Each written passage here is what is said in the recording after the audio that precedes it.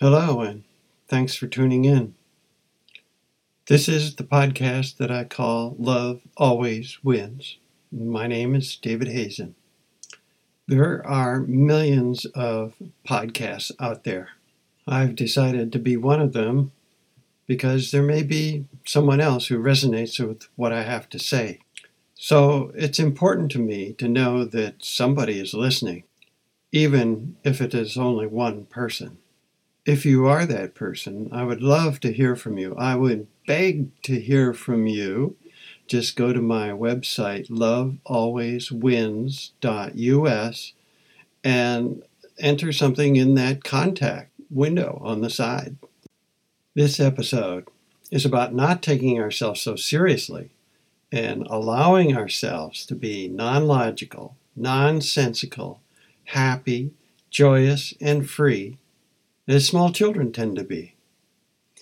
The thing we need to reflect on is that large and complex systems will always be pushing us beyond what we may believe as the limits of our analytical, rational understanding to what may feel like being out of control.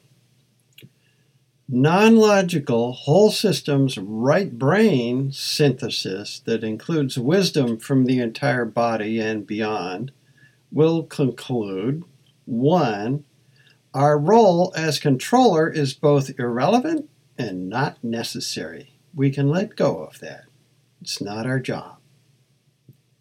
2, our full, wholehearted participation in large systems exactly as they are in the present moment will reveal ways for us to satisfy our need to contribute, which is a source of awesome joy that eliminates all fear.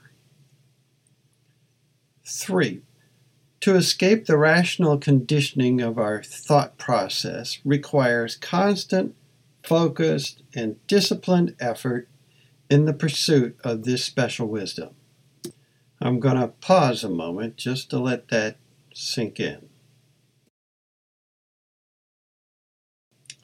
Going on now, if we surrender our ego needs of being right, important, or strong, we engage the powerlessness aspect of love.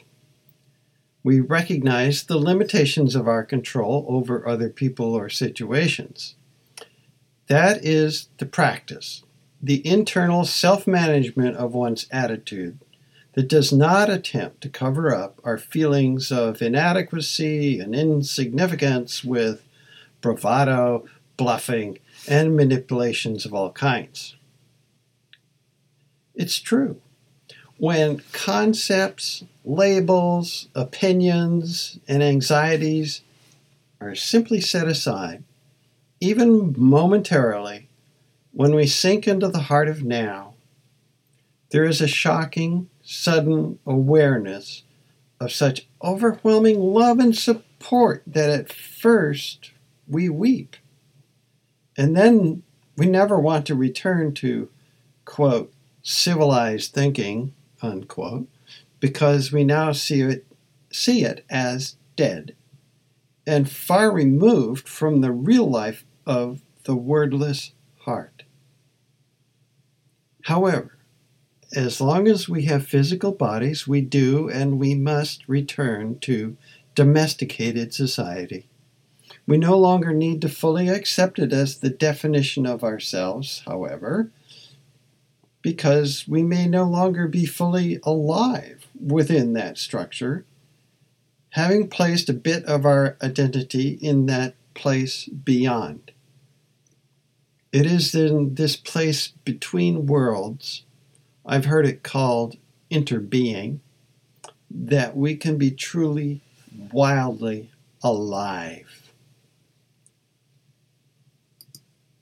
The greatest threat to the status quo is not war, nor pestilence, nor famine, nor revolution, nor inflation, nor depression, nor collapse of the corporations or the government, nor even overheating of the planet. All of those things just increase the struggle to solve problems. The greatest threat is that we might love each other as brother and sister and love our planet. Love would sweep away and overturn all the roots and foundations of the status quo, set free the oppressed, heal the sick and wounded, quench the thirsty, feed the hungry, shelter the homeless, and set everyone dancing for joy. Love is now dangerous. Love is suppressed. Love is exiled from thought, word, and deed. Open your heart to let compassion pour out onto the world, and your heart will overflow. It will not empty. It will expand exponentially to the fifth power. Because, 1, love makes us better listeners, which builds empathy, creating the space for collaborative problem solving necessary for the stable security which is peace. Love is practical. 2, love's perceptions, emotions, and deliberate actions are no longer driven by external personalities or situations. Love will lead us to adapt, to grow, and it is in this ability that we find our most human qualities. Love is personal. 3, love knows the transformation of global society only needs one person who is released from the violence paradigm, because they are far more creative and outside the box when it comes to empowering others to rearrange not just their thinking, but also their behavior. Love is powerful. 4, when love changes our inner world, our external behavior shifts to match, and we become a creative source of systemic change. Love will dedicate all one's thoughts, feelings, and actions to the peace, mission, and purpose. Love is passionate. 5, Henry Van Dyke wrote, quote, "Time is too slow for those who wait, too swift for those who fear, too long for those who grieve, too short for those who rejoice. But for those who love, time is not." Unquote. Love does not count the days or years until peace is achieved as a measurable event. Love knows that moving out of despair interrupts the cycle of violent behaviors immediately, not in the future. Love knows that the desire for peace is here and now within the hearts of all people, and that desire can be drawn forth. Love is patient.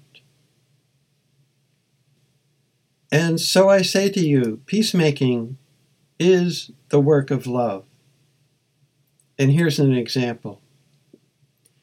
He dropped his weapon. He was done with fighting. He was done with side effects. The memories of killings were too much to bear.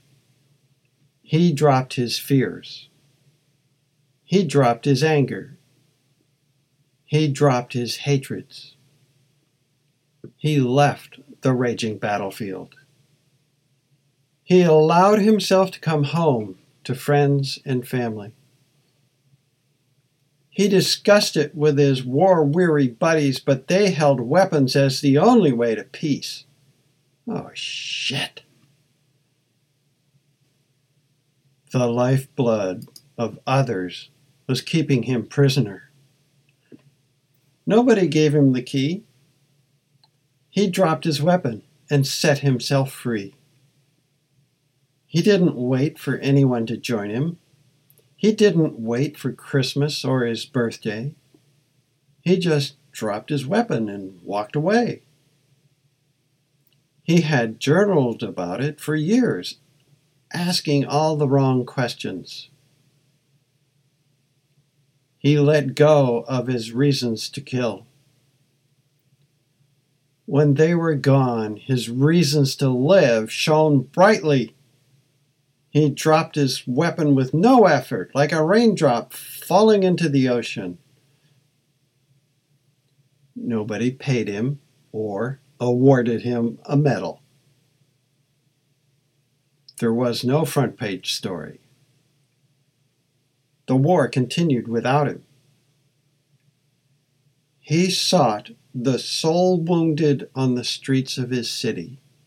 He brought them some peace, and somewhere his useless weapon dissolved into rust to become next year's bounty of flowers, bees, and honey.